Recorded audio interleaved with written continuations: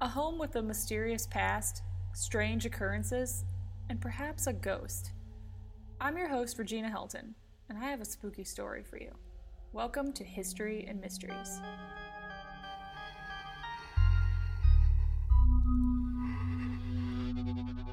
Today's story is a bit longer than usual. I could spend some time talking about this home and the stories associated with it. So sit back, relax, and enjoy this spooky tale. The house was a Detroit Tudor-style home, an all-brick, older yet strong and stately home that sat at the end of the street. To a young family, this home was a fresh start, a new beginning, and a major upgrade. There was plenty of room to spread out. Each of the older children had their own rooms, and there was a large backyard where they could play. It seemed like a dream home. The house also had plenty of unique charm for a child's imagination to enjoy, like the little closet next to the front door with a window in it. It was perfect for a child to hide in. Or the creepy basement, which was great for a game of hide and seek. The story goes the house had once belonged to a stockbroker who lost it all, and there were strange little reminders from the previous owners, such as the scribbled date in the master bedroom closet. 1942 had been etched into the door at about the height of a child. Not long after the family moved in, strange occurrences started. The foyer of the home was beautiful, with large French doors separating the space from the dining room, the front steps, and the front door. The front door would mysteriously be unlocked and partially open every morning. No matter how many times the family ensured it was locked, the next morning, the door would be open. Locks were changed, new doorknobs installed, yet the door would be open every day.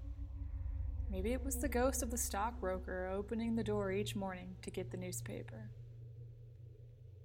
In the upstairs bathroom, the water faucets for the sink and tub would turn on at full blast without warning in the middle of the day.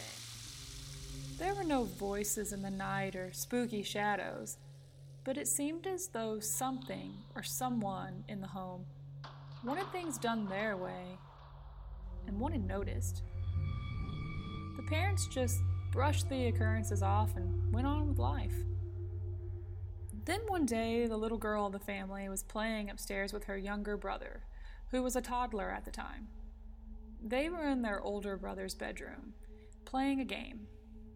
Kerplunk was the game, which was obviously not safe for a toddler, but hey, it was the late 80s and early 90s.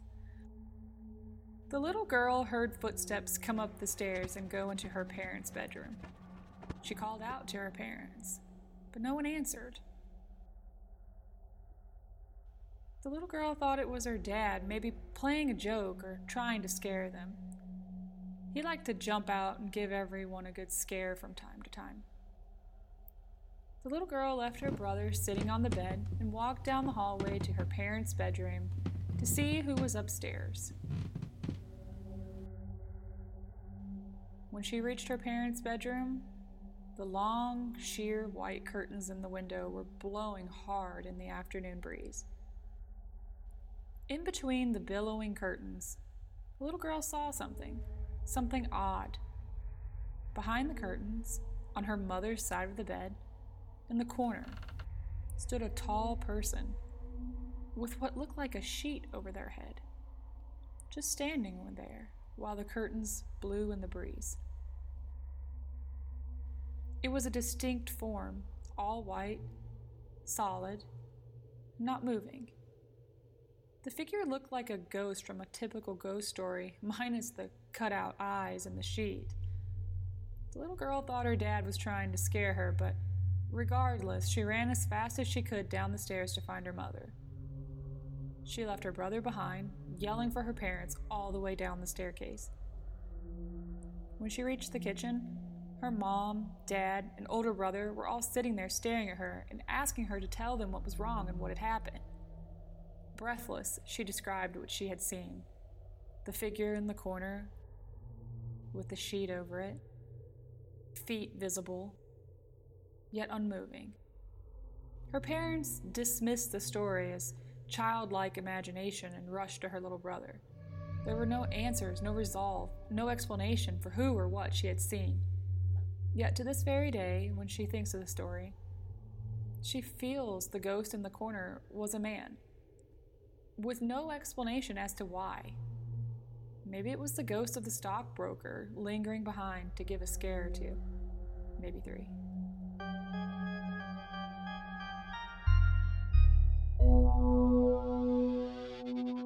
If you enjoyed this episode, there are tons of ways that you can stay involved with the podcast. You can follow along on Spotify, Instagram at History and Mysteries, or the website historyandmysteries.com.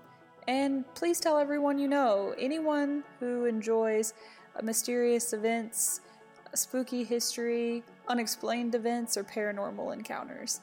And if you have a scary story that you'd like to submit, you can do that through the website at historyandmysteries.com. If you would like to support this podcast through the fan club, you can also check that out on the website as well. Thanks!